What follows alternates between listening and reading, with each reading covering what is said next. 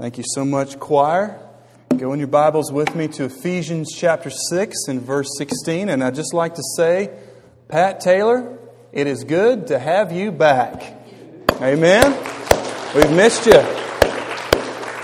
So the knee replacement is good, and she's ready to enroll in the Muay Thai kickboxing class next week. All right.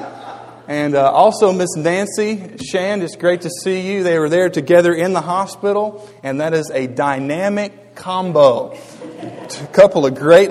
Cover that, and it's the first point in your outline. That's going to take probably half of the time that we have today. But the Bible presents faith as a shield, and the shield is there to, in the words of the text, to extinguish or quench all the flaming darts or the missiles or the arrows of the enemy. Imagine if you're in ancient warfare, and you have opposing you an army, and within that army is a group of archers, and those archers not only have strong bows, not only have strong arms, but their arrows have very sharp tips. And on the end of those arrows, they have a mixture of a combustible type of glue that when you light it, it burns, and it burns, baby, burns.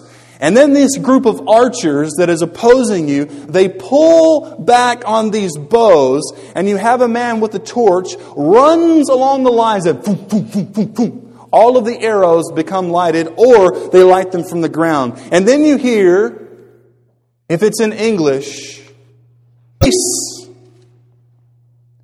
And you think to yourself, this is not going to be very fun.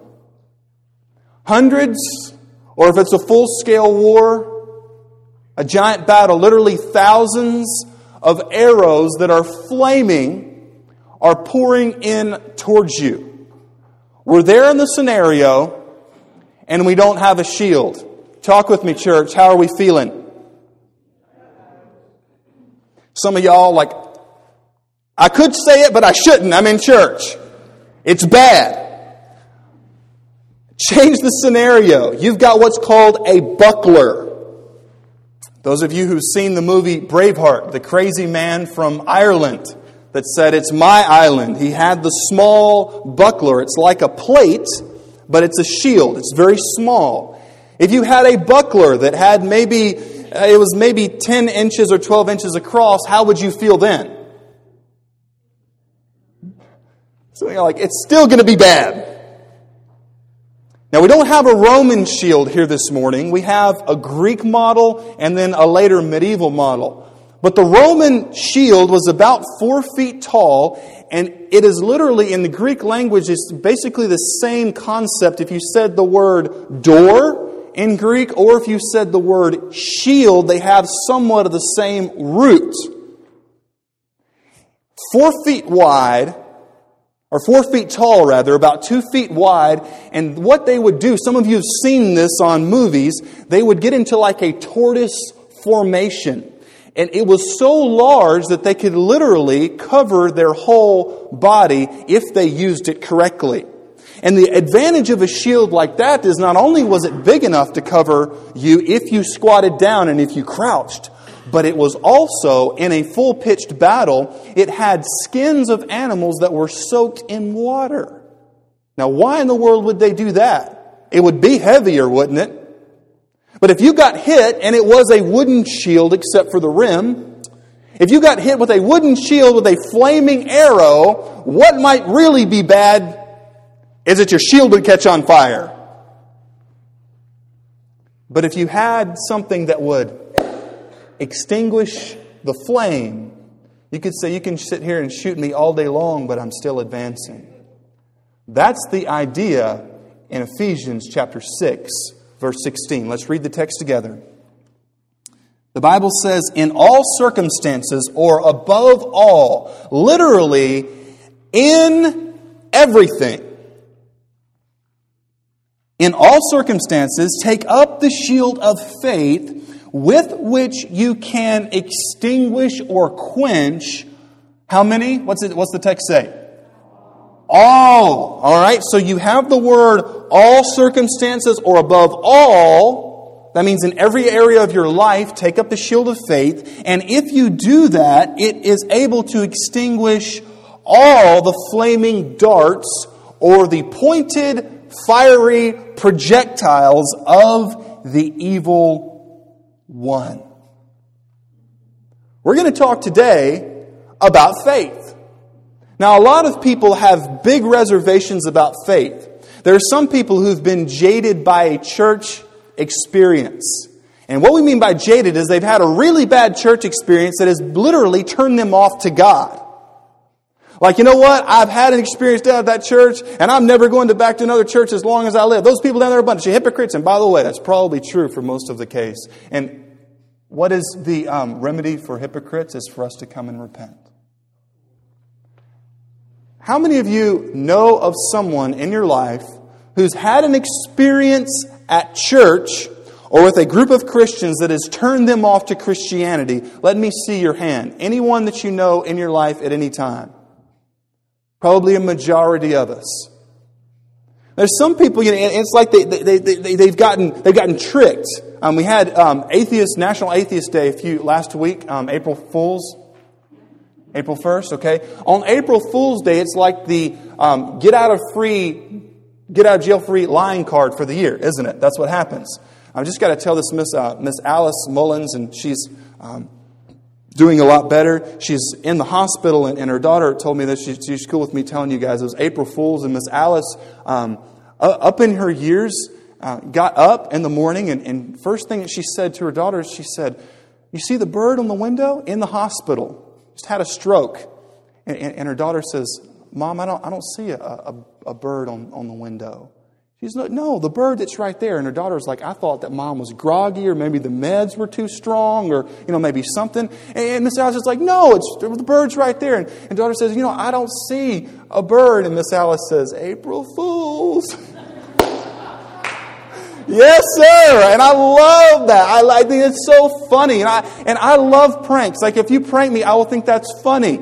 We went turkey hunting yesterday with Lane and Josh, and I walked up the stairs, and Lane was waiting right there, I jumped in, he's like, "Wah!" And I was like, "Wah!" Karate stance. I was like, "That was funny." You scared me. And it's just so cool sometimes seeing, those of you who don't have a sense of humor, you're totally bombed on this section. You're like, "Please, I don't know what's going on." When I went visiting with Fred on Monday, I saw one of my friends who's in the ministry. He was walking down the street with his wife, and I said, "I think that's him," from the back. So when we drove by, I was like, "Fred, we're going to prank him." So we turned in and, did a 3-point turnaround and drove back down the street. And we got about 50. Y'all are going to think I'm a very bad pastor.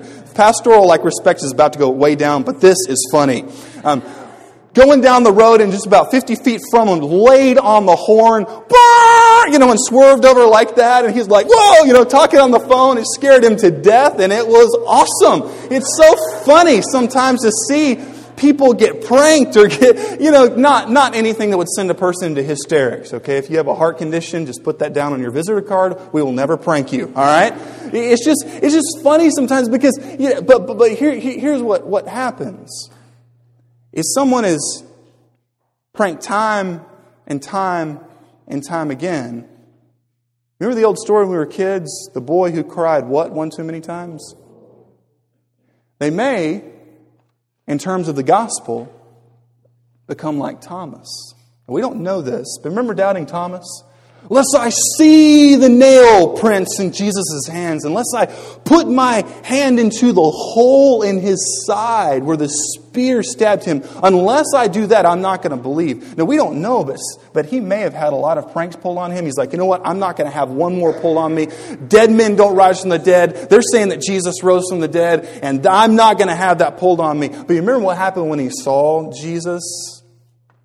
He didn't have to have any of that confirmed. He just fell down on his face and said, "My Lord and my God." So here's what may happen. Some of you are bringing things here this morning. You say, "Jeff, I've had a bad experience with Christians. I've had a bad experience with church. And I don't know if I'm willing to take the step of faith." Let me just be very straightforward and honest. The actions of people who call themselves Christians is not the same as the truth of the gospel. For example, the fact that Jesus really rose from the dead does not mean that if you find a person who say, "I believe that Jesus rose from the dead," and this person lives like he doesn't, their hypocritical life doesn't negate the historical fact of Jesus actually rising from the dead. You tracking with that? So what we have to, I encourage you, like if you've had a bad experience, please don't look at us. Don't look at the former church. Don't look at your former pastor. There have been many times where people have been so disappointed. They've been disillusioned by pastors. Look to Jesus. Church, that's the one. He's the one who will never let us down. So here's the first question we're going to address. Is faith opposed to reason? Is it opposed to reason? There in your notes, I'm just going to give this to you. Here's the answer. Is faith opposed to or contrary to reason? The answer is no. Niet. Nein. No. Not at all is faith opposed to reason. We've got there in your notes, it says that faith is the confidence in God's power to sustain us in the future as He has done in the past. Because of God's revelation of Himself through creation, miracles, the truth of Scripture, prophecy, the life and death of Jesus Christ, and the resurrection, as well as the witness of the Holy Spirit. All right, you've got there in your notes also, biblical faith, all right, is a reasonable faith. That means that if you trust in the Bible, that's a faith that actually works. When you look at the book of Exodus, remember when God was like wreaking havoc upon Egypt, right? Like plagues. Like, whoa, what's going on? There's a little phrase, and if you want to go look that up later, we have the references provided for you. Here's what God says in those references. That they might know that I am God.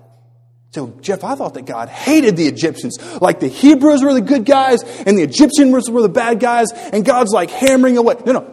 Read the text this afternoon. God says time and time again, the reason why I am giving judgment upon Egypt is so that they might know that I am God. He even says about Pharaoh, so that Pharaoh might know that I am God. Man, that is so cool that God is so passionate about this world, about people who actually hate Him, that He would actually put out judgment to bring them to a place of repentance, saying, you know what, God?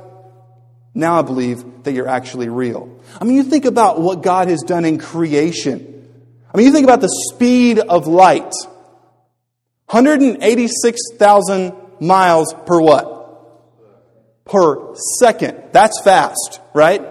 Like that may be a little bit faster than how high the deficit was going, until recent times. But like it's very, very fast. And you think about like how crazy big the universe is. Like when you think about how big Earth is in comparison to the sun, like that's comparing like a donut hole, all right, to this. I mean, it's gigantic. It's huge. And how God keeps our planet in motion so that we're not completely burned up and that we're not completely frozen solid. That our earth and the tides are such that, yes, there are things such as tsunamis and tidal waves, but you don't have a cataclysmic washing of the earth, every mountain being covered every few days because the earth is off its rocker. God keeps everything together. God has revealed Himself in creation to say, you know what?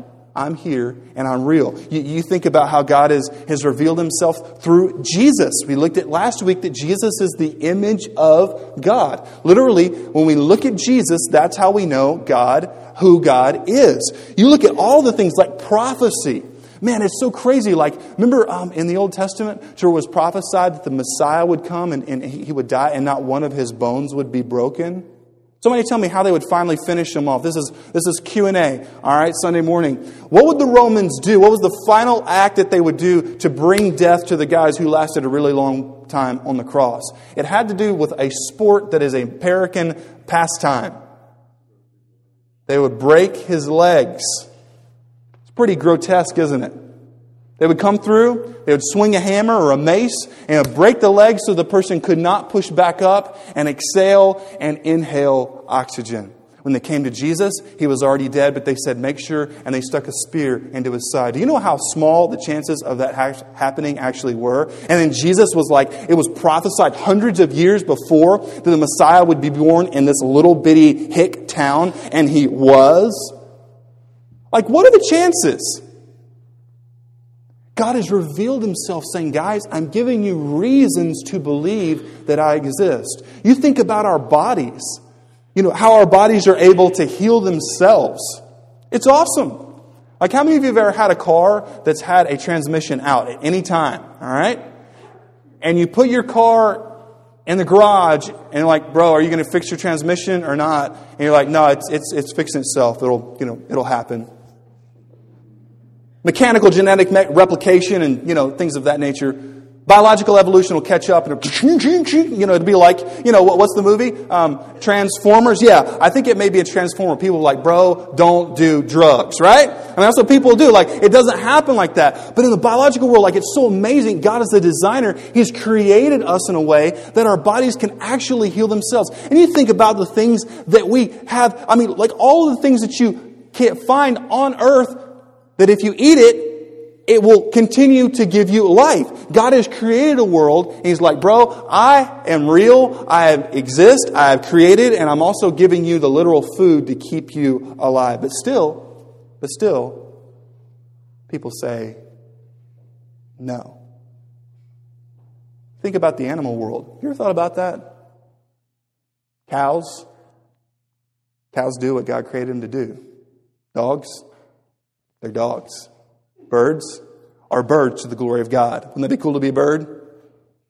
Flying, you get to see all sorts of stuff. But out of all of the created order, do you know the only creation that has the audacity to raise its fist in the face of the Creator, and if you want to get more graphic, literally giving the middle finger by way of refusing to obey and say no? It's us. What does Scripture say the only part of creation where sin entered into? It was us. The creation has been affected by sin. But that's why faith is so important. Because what faith does is it places our reliance upon the person and the nature and the love and the power of God. And when we do that, we actually align with our purpose, and we're not always going to be tearing away at ourselves. Richard Dawkins said this: faith, being belief that isn't based on evidence, is the principal vice of any religion. Hebrews chapter 11, verse 6 says this. If you want to write this down, this is a great reference to check out later. And without faith it is impossible to please Him, for whoever would draw near to God must believe that He exists and that He rewards those who seek Him. You see, faith is not belief against the evidence. Faith is like, man, God has shown Himself to be real in history, in science, in every discipline that we study. So because God has shown Himself to be real, I can therefore trust Him in the future. I can trust Him. But you know what happens so often is like it reminds me of my brother Justin.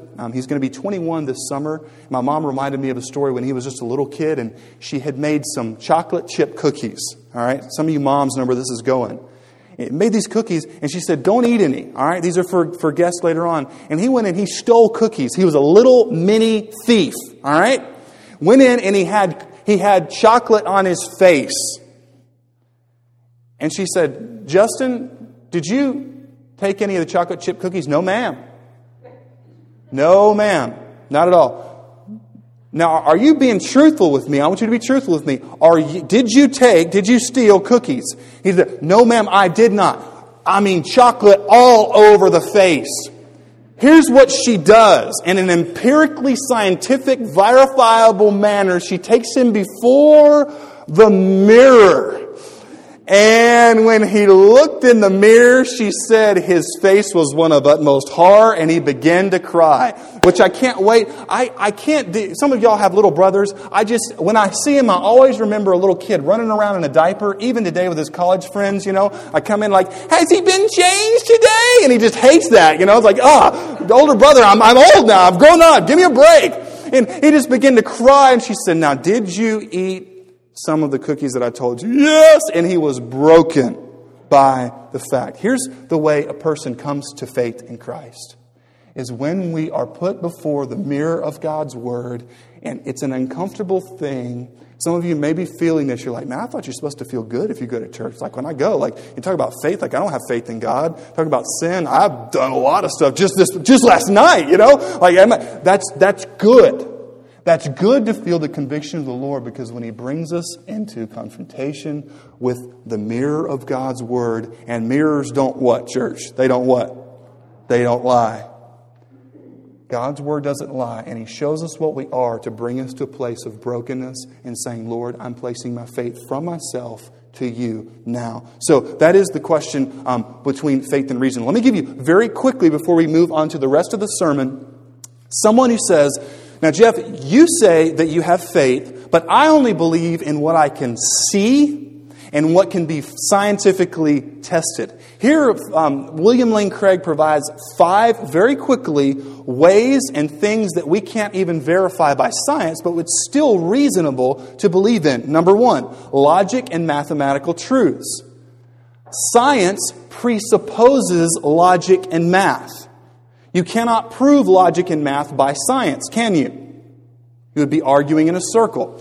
Secondly, metaphysical truths, such as, prove to me scientifically that this world actually exists. Well, Jeff, we can put it in a test tube. You could be in a vision. You could be in some type. Somebody could have put LSD into the system here this morning. We're all hallucinating. Can't prove that scientifically. Like there are other minds other than my own. You can't prove that scientifically. But is it rational? Is it reasonable to believe that we're actually here? Yes. Through many, many methods, it is logical and reasonable to believe that there are metaphysical truths that you can't prove with science. Number 3, ethical statements or statements of value. For example, you can't get ethics from a test tube. Like you can't do a scientific experiment to where it says, like what the Nazis did, Joseph Mengele. Remember all those cruel things he did in Auschwitz? Do a scientific experiment, got the scientific formula, and it says Mengele's torture of prisoners is wrong. Can't get that from science. But is it wrong? Is there something such as wrong? Yes. Is there anything such as, well, number 4, aesthetic statements, like something is beautiful. Is there a thing such as beauty? If you're married, men, this is a good time for you to look at your wife and wink. All right? Points. Score. Mark it. Okay? There is such a thing as beauty. But you can't ascertain what beauty is through scientific method. Number 5, you can't prove science itself by science. William Lane Craig talks about the theory of relativity that is dependent upon the speed of light. And the speed of light, best we know, that's the way it operates, but it's still a theory. If that breaks down, science itself breaks down, and you have to develop another theory, like does gravity have the same speed as light? So for a person who says, you know what, Jeff, all I believe is in science, say, bro, you can't even prove science by science if science is the only thing you have within your realm of truth. There are things such as beauty in this world. There are things such as morality in this world. There are mathematical truths and logical truths. There are things such as goodness and evil. And those cannot be discovered through the scientific method. Is science bad? No, science is very good. But people have to understand, especially the atheists and agnostics you deal with. And if you're here this morning, that's totally cool. Look me up. Let's talk about it. It is not something that you can support to say the only thing rational is to believe in science, because science needs support from logic, math, and all sorts of other statements. That's why the Bible says in John chapter 3, go ahead and mark this. This is an awesome verse when you're talking to skeptics. And by the way, when we talk to skeptics, our love should shine out. Amen, church? Shouldn't be like, I'm going to give you some smackdown apologetics. No. Loving humility. Here's what Jesus says. In John chapter 3, verse 20. For everyone who does wicked things hates the light and does not come to the light, lest his works be exposed. But whoever does what is right, what is true, comes to the light so that it may be seen clearly that his works have been carried out by God. You know what that means? It means that if you come to the table and you've got something in your life that Satan just has a hold of you, you're like, man, I've got a problem and I don't want to give it up. Here's what you're going to conclude. You're going to probably conclude that the Bible is not God's Word. Because we're not purely rational creatures, are we? Made up of emotions, made up of spirit, soul. You say, you know what, if I believe the Bible is true, then that means I'm going to be accountable to the God of the Bible. I don't want to be accountable to the God of the Bible. I don't live however, and I'm not cussing when I say this, I don't live however the heck I want to. So because of my wanting to live my own way, I'm going to try to find as many ways that I can to disprove God's existence, God's love, God's power, and His Word, because what I want to do is what I want to do. And that's coming to the table with presupposition. You say, now, Jeff, is doubt the same thing as unbelief? No. If you're a doubter here this morning, we encourage you, continue to come, continue to study. Remember what Jesus said in Matthew? Matthew chapter 7, where He says, ask, seek, and knock, and you'll find. The door will be open to you. Keep seeking, and you will find. So secondly, very quickly, what is real faith? We know that faith and science, faith and reason are not opposed, but faith is let's read this together from your outline. True faith is, mark this down, genuine. True faith is genuine. That means not hypocritical. That means not Sunday morning only. True faith is genuine devotion to Christ. That involves total trust in Him as your Savior in death. But check this out. In your Lord in life, in the good times and the bad times. Notice what the text says once again, to take up the shield of faith. This word means to take up with the intent to carry. It doesn't talk about like just picking it up and putting it down. It means in every area of your life to apply your faith.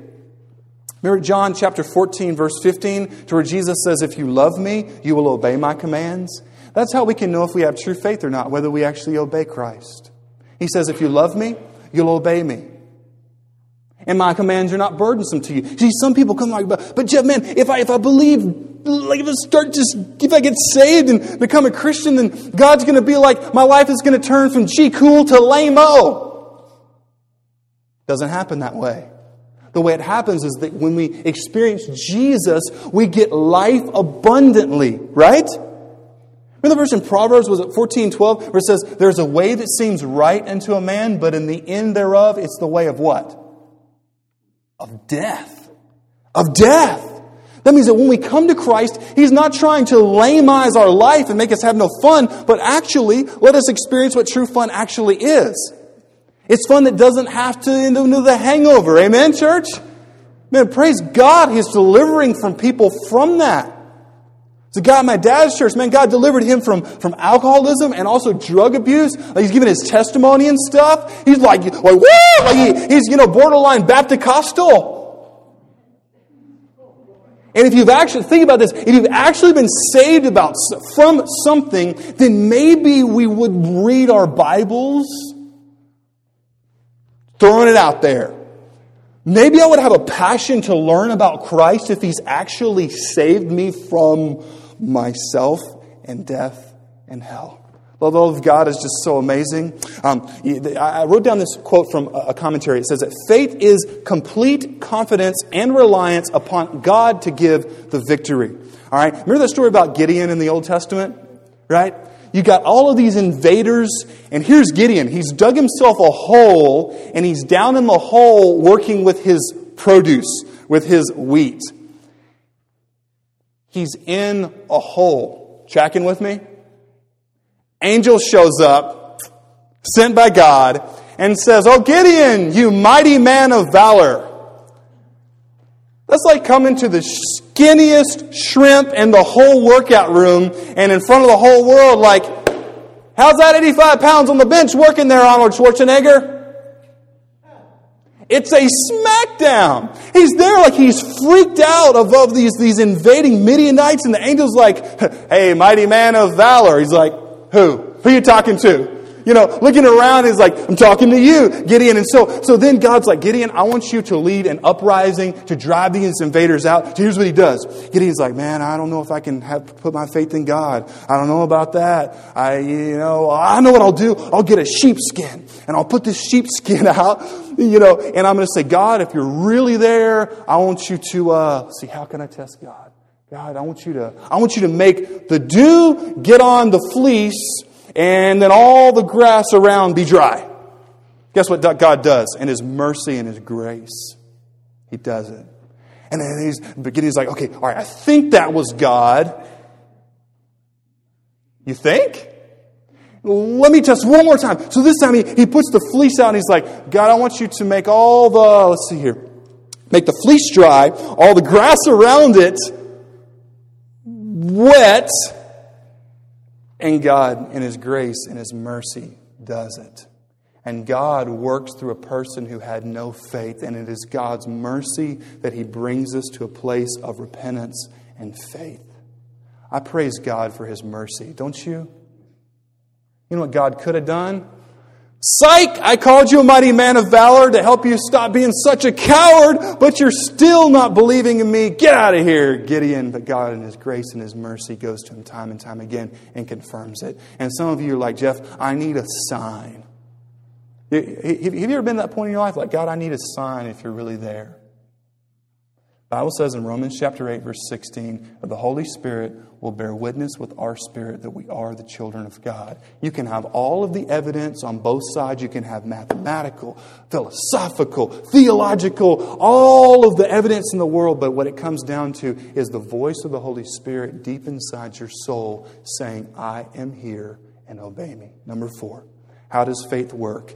Notice in your notes, faith extinguishes the lies and the temptations of Satan by a firm reliance upon upon the power and sufficiency of God. Upon the power and the sufficiency of God. I have a friend who was in the Army, and he was put in charge of there were some people from South America who were trying to get into the country illegally, so they were there in this camp, and there's a bit like a small riot that happened. And what some of the guys did who were being interned there, they got the tent poles and they sharpened these tent poles on the cement. And my friend is in riot gear, but he said, I had this little bitty shield. He says, I don't know what happened, between the Pentagon and us, but I had this tiny little bitty shield. And here we got charged, we as the U.S. Guards, by these guys. And they're holding, in each hand, they're holding tent pole spears. And he said, there was a couple guys, and they threw 2 spears at me. One was heading for my head, and one was heading for my lower body. So he said, what I did, they were coming at the same time, just quick reaction. He said, I blocked the one coming towards my head, ping, and it bounced off the shield. But the second one buried itself in his foot. He said, because my shield was too small. I want you to think about it like this. Often we have Bibles in our home. Most people do, at least in the South. And we think sometimes because we have a Bible, we can hold the Bible up like an old horror movie and the vampires and such will go away. It doesn't work that way. When the evil day comes, it's not if it will come, it's when it comes. Did y'all hear that? When tragedy comes to your family. Not if, it's coming. All right? When it comes, could it be that the size of our shield, maybe that's correspondent to how much truth that we know. Do you remember what Jesus did when Satan tempted Jesus? Did Jesus try to beat him in a philosophical argument? Jesus could, but Jesus didn't. What did He quote to Satan? Quoted the Bible. Now, was Jesus carrying around a humongous scroll of the Old Testament? Did He have his Molly pack? Was he packing serious Bible heat? Out in the wilderness for 40 days? 40 days without food. That's enough to send the average American into hysterics. 40 days. And then the Bible said, this is funny. It says, and then He was hungry. He's there. Satan tempts Him. Jesus responds with Scripture that He knew. One of the greatest things I think we can come away from the Warrior series is on a regular basis memorize the Word of God. Say, Jeff, what do you mean? I'm talking when you read your Bible in the morning, just take this passage. Take a 3x5 card, hack it in half, write down one verse, reference at the top, reference at the bottom, carry it with you, pop it out at stoplights when you otherwise would be getting mad, pop it out when you're on break at work. Let the Word of God soak inside you, because if you're ever jumped on the street by somebody trying to do you harm, I don't know how good it would be if you carry your karate by mail step-by-step guide on how to avoid a beatdown. Example, go with me here. Y'all all right? You're walking down the street in Roanoke. A bad guy comes. He's going to jump you. Say, hold on, Mr. Bad Guy. Let me pull out Karate 101. Let's see here. It says to block opponent. All right? You're going to get tore up. To defend yourself when it hits the fan, you have to have already been trained, right? Have to already be here, it has to be here. And when the evil day hits, you can start today. Just take a verse a week and let it soak within you so that when Satan's lies and his temptations hit you like a ton of bricks, you can respond with whipping out your sword and whipping out your shield, and it won't be something that you read from over here in your Bible, but it becomes a part of you. That's the shield of faith, and that's what it means. One way to say, Jeff, how do I know if I have faith? What do you go to when things go bad? Do you go to pills? Sometimes that happens very often, doesn't it? People say, I can't handle it, so they go to pills. Some people will go to alcohol. Some people go to drugs, legal or illegal, to help them deal with it. Some people go to comfort food to gain satisfaction, to gain love from the food. Some people will go to foolish friends. Yes men in your life. Doesn't matter if you're wrong. They'll just say, yes, yes, yes, yes, yes. Surround you, make you feel good, but they're not really helping you. Write this verse down. It's Proverbs chapter 27, verse 6, and here's what it says. Faithful are the wounds of a friend, but many are the kisses of an enemy. Faithful are the wounds of a friend, but many are the kisses of an enemy. Here's translation. People who truly love you in life are going to be the people who are willing to tell you those brutal truths when you need to get right. But people who don't care about you, they're just going to flower and shower you with all sorts of vain platitudes. They're going to say, oh, you're right, that person's wrong, when you may be wrong. It could be that God's leading you to a place of new repentance and growth, but they're just simply not wanting you to get mad at them because they don't really give a rip about you. So, see, Jeff, man, what am I supposed to do? Like, what if I lose faith in everybody? It's a text from Isaiah chapter 40 and verse 7. It says, the grass withers, the flower fades, when the breath of the Lord blows on it, and surely the people are grass, but the word of the Lord will stand forever. The Bible says that people are grass. Imagine, hurricane tsunami is coming to hit. We are along the coast.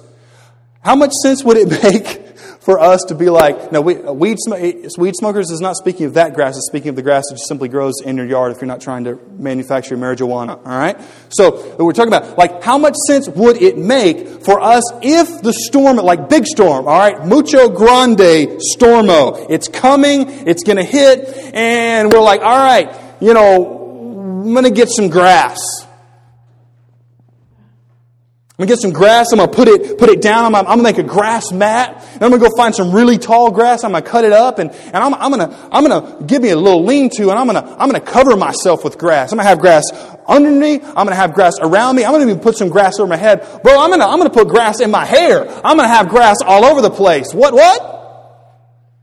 And people will say, you probably do smoke grass. Some of y'all still didn't get that. That may be a good thing. But that's what it's like if we simply surround our people, ourselves, with yes men and yes women who are not willing to tell us the brutal truths that we need to hear. When the storm hits, I want to find a mountain so big and so tall that if it got hit by 100-foot tsunami, the mountain would not move. I want something that goes deep. And I want to find a place in that mountain, a little cleft, a little crevice that I can hole up in when the rains and when the storms come. So however big and however bad, I want to be so drilled so deep into the love and the nature and the power and the sufficiency of God and His Word that no matter how big the storm is, when it hits, I am stationed, I am grounded upon the rock, and that is our Lord Jesus Christ. Say, Jeff, are you saying that I shouldn't have friends? Mark this text down. Psalm chapter 1. Only has a few verses. It says, blessed is he who stands not in the way of sinners, or walks in the way of mockers, or sits in the seat of the ungodly. But his delight is in the law of the Lord. That means a person loves the Bible. Here's what it says those friends are. He'll be like a tree that is planted by rivers of water. That's what God needs to bring in your life.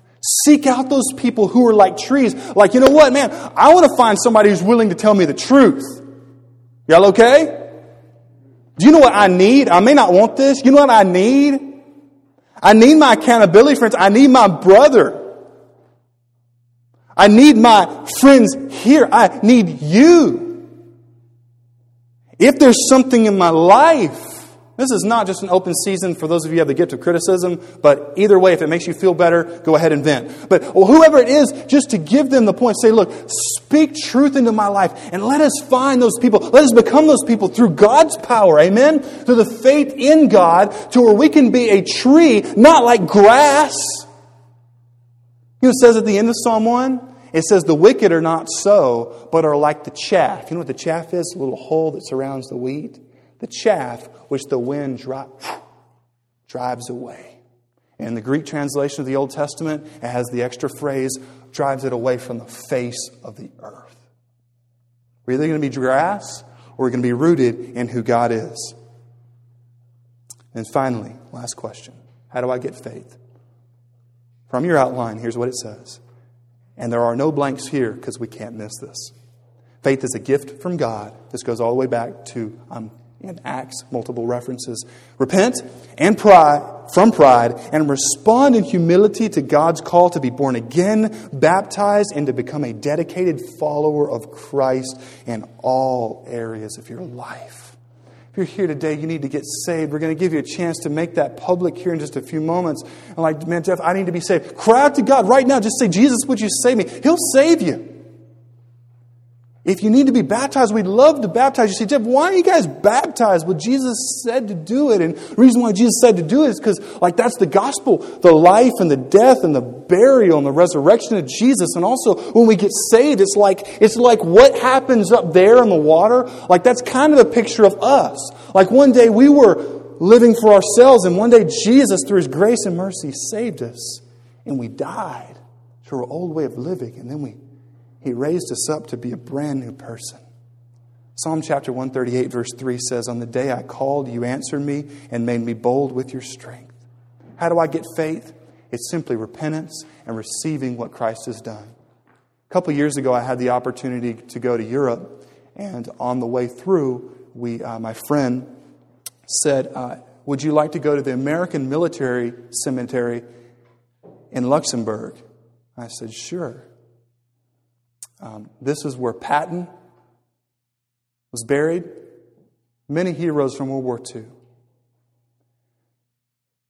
And when we walked out, my brother had a very nice video camera, was trying to capture video. No matter how wide your zoom was, maybe if you had a fisheye type of lens on your camera, could you get maybe over 50% of those white crosses in your view? And I stood there and I looked, it just fanned out. I don't remember how many graves were there, but just white cross after white cross after white cross after white cross of soldier after soldier after soldier that had fallen. And there's one, it said, a fallen comrade in arms known only to God. I'm going to think about that. And I feel very, very, very strongly about freedom, political freedom and spiritual freedom. And when I looked at it, I just tried to imagine, you know, what it would be like. I rarely get like this. What it would be like to be 18, 19, 20 years old. A lot of them never been off the farm. They leave. They go into the teeth of MG-42s and Panzers. Trained German military had been fighting for years. And they fell. I've never been in the military, but I tried to as best I could just to, get over there. The group was off to the side, and I just, as best I could, I snapped attention and tried to give the most proper salute that I could to those men. I began to think about that. And their sacrifice was a shield that shielded the world from political tyranny. And I pray that God raises us up to the grace of His power to be a shield for those people in our families who don't know Christ. Amen? And there was a picture of a bronze bust of a man, and he had his left foot on the neck of a dragon and a spear in both hands, and he was putting the spear through its head, and it said, "Fortitude." And there was this quote on the mausoleum. It said, "Grant us grace fearlessly to contend with evil and to make no peace with oppression." And today, Satan is oppressing many people. And I encourage you by the grace of Christ to stand firm. Some of us, our shield has been lowered. I pray today that we would raise it up through the power of God. Men who need to get saved, trust Christ today and make it public for the grace of God in your families. There are people all around the world and in Franklin County, people that we know who are lost and blinded. And let us be, as we read for the founder of this church last week in 1879, he was willing to pour out his life and to be spent. The question is, are we? Let's bow our heads and close our eyes. This is a time of invitation, which is a time of commitment. If you're here and you need to be saved, just right now, where you're sitting right now, just say, "Jesus, please save me." Place your trust, place your faith, your reliance upon Him. Say, "Jesus, please save me. Save my soul, Jesus."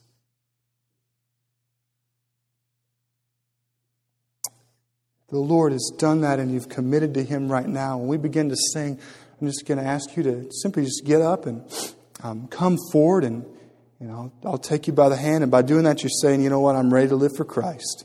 Today is my day. I'm ready. No more playing games. I'm ready. This is it. I'm ready to follow Christ." And we say this every week, and we don't want it to be a vain repetition, but if you're here, you want to be baptized, you come. Just say, I need to be baptized. If you're here and you've been saved and baptized, but you're ready to join. You're like, "Man, I want to team up with you guys. This is where God has brought me, brought my family. I'm ready to join. I'm ready to get plugged in." You come. Father, we ask that you would take this time and you would use it to your glory. Would you help people, those that you're drawing, to make commitments to do so? Thank you for your patience with us. In Jesus' name, amen. We're standing all over as we sing.